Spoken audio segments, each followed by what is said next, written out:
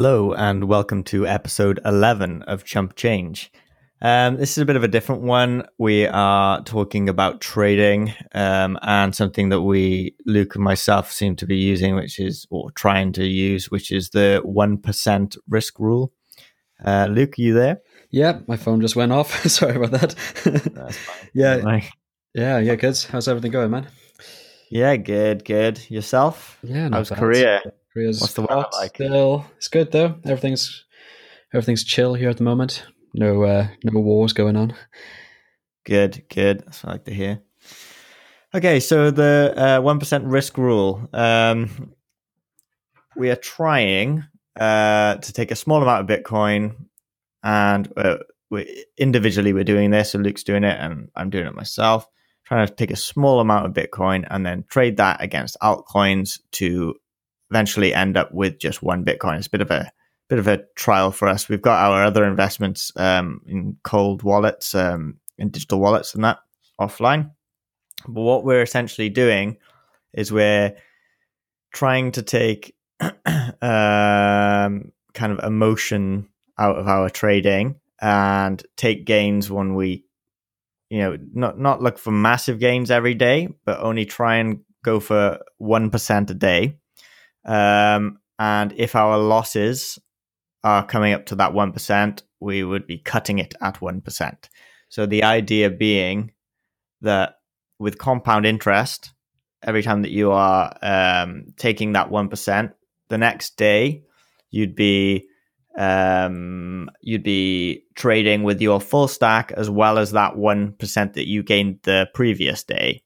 So with compound interest, when you take that into account, it actually adds up quite fast.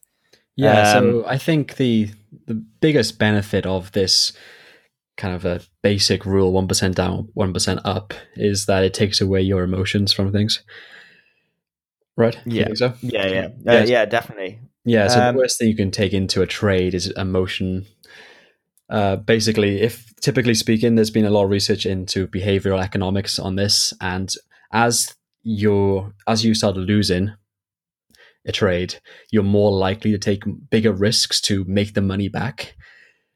Yeah. Which can lead to a really big downturn on your investment if you're not careful.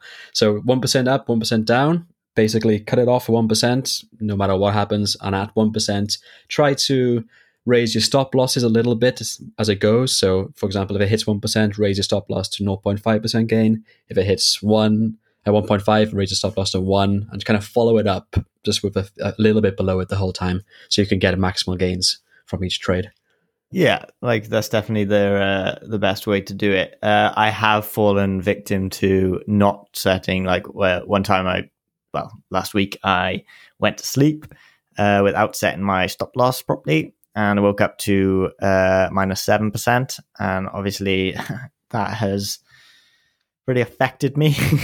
Yeah. So sticking to that 1% rule, you kind of like think, okay, that was only 1%. So straight away, you need to get in the mindset that it's only 1% you're going to risk. Yeah. So Rob, when you lost that 7%, did you feel that you had to take a bigger risk to gain your money back, to get back to break even?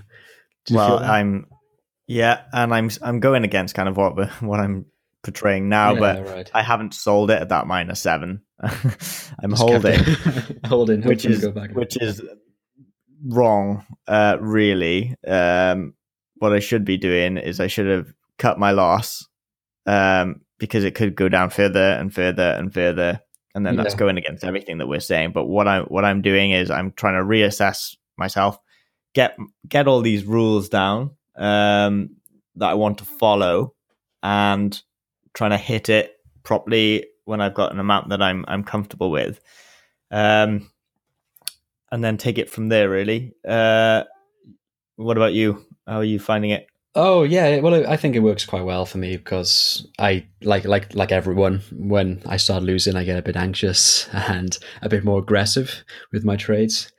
Yeah. And when I'm winning, I get more cautious and I want to take winnings off the table. So raising stop losses, I find when you're winning makes me less anxious about not getting profits, and then cutting my losses out at a -1% each time kind of also stops me being aggressive when I'm losing.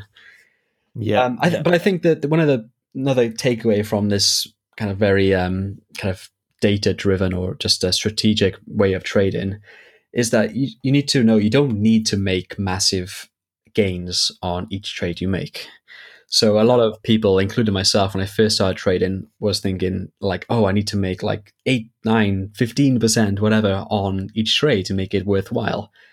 But as you mentioned, with the powerful force of compound interest, you don't need to do that, right? Because Exactly. basically compound interest, if you're unaware, is taking your winnings and putting it back into the market. So each time you trade, you have a bit more to trade with. And it just to say as well, it's putting it back into the market, yes, but it's adding it to your original investment. So not choosing, say, another coin to invest in. Not necessarily. It's more about not taking it out then spending it on something else. You can invest in something different, but it's not about taking it out of the market. It's still used for investments, actually. Yeah. And I got a funny quote, actually. So, for those who are new to compound interest, Einstein said, of all people, he said, "Compound interest is the eighth wonder of the world. He who understands it earns it. He who doesn't pays it." That's we'll add a she there as well. He or she. Right? Yeah. General equality. Yeah. Jesus, Einstein. And I got some numbers to go through to show you how powerful it is. So you can go online. You can just Google compound interest calculator, so you can do this yourself to check. But basically, let's say you had £1,000, and that's your starting investment, and you aim to make 1% per day, and you want to compound it over a year. So that'll be 1% times 365 days a year, because crypto is 24 hours a day, right? Every day of the year. After a year, you would have, if you made 1% each day, you would have £37,783. What did you say the original figure was? 1,000. 1,000. Yes. So 1% per day compounding would be £37,783. If you didn't compound it, so let's say you made 1% each day, but took out the 1% to spend on whatever you want, your overall interest overall gains for the year would be £3,650. Yeah, it's so yeah, this is miles, the power of compounding is very important.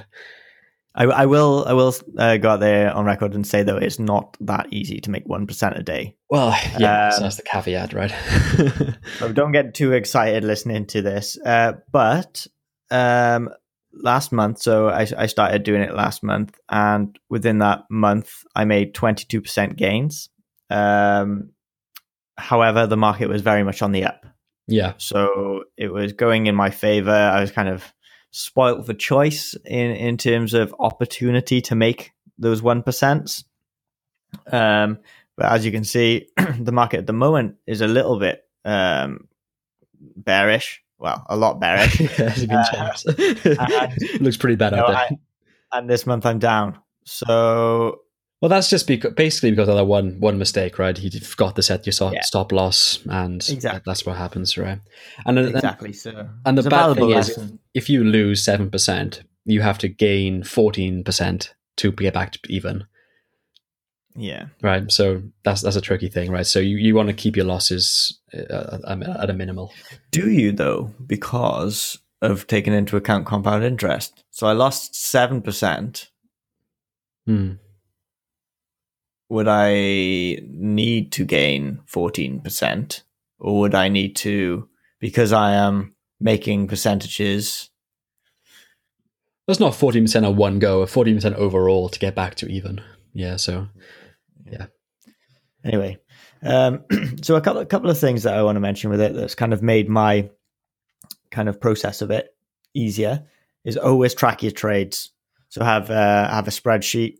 Add in your, what you buy it at, how much you bought, like what you're going to set your stop loss at, what you're going to set your potential take profit at, and then just update every single trade, and then you start to see how much you're making on each trade, and then you start to think, okay, that's good, and then you'll be smarter with your trades, because if you're not keeping track of things, you could be, so you are closing out trades thinking, okay, I made a very small gain there, but you might not be making a gain because you might not be covering fees on your exchange. It's just a really good way just to keep your head in the game, and just document everything that you're doing. Also, it's good to go back and see how much you've made. Yeah, definitely. And you can see which coins work in your favor and which don't. And if you are more dedicated, you can even write notes for each trade. Why you went into it, why you exited, these kind of things. You can keep track of your mistakes. Yeah. So we have Rob. We have a sample spreadsheet we can share, don't we? We do. Yeah, we could share that. So yeah, it's all automatic. I think Rob made it a few months ago.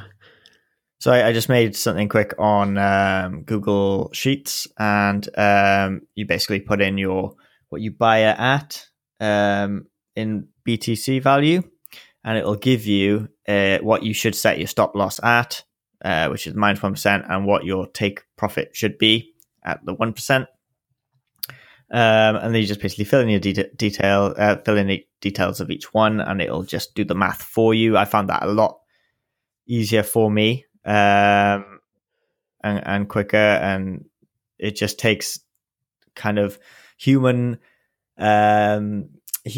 mistakes out of the thing. So like obviously I'm not amazing at maths, and I might make a mistake, and then that mistake might cost me a lot of money, so I wanted to eliminate those kind of mistakes.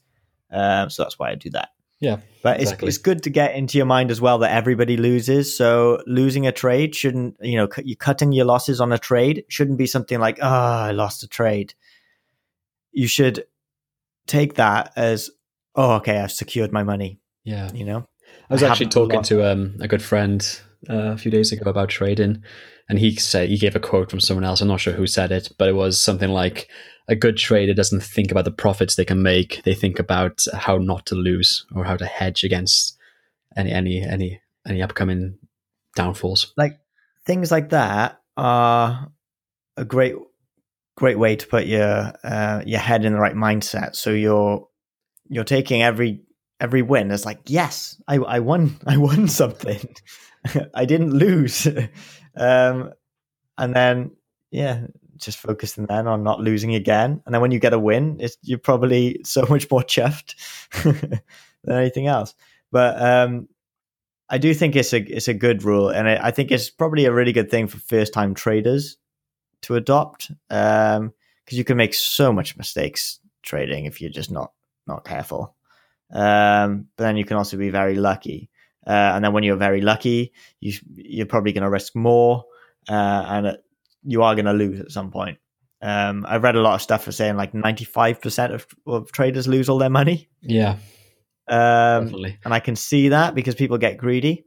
Well, it's the emotional factor again. So once you start losing, you take more risks to get back up to break even. Yeah.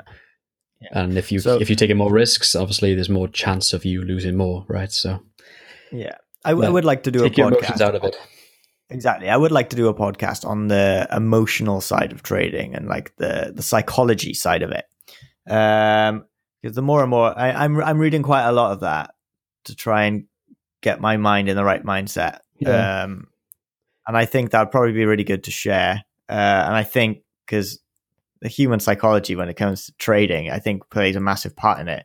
The way that the patterns work on the charts, and that's from people buying and selling at certain points. And that's people thinking, okay, ride it up to the top.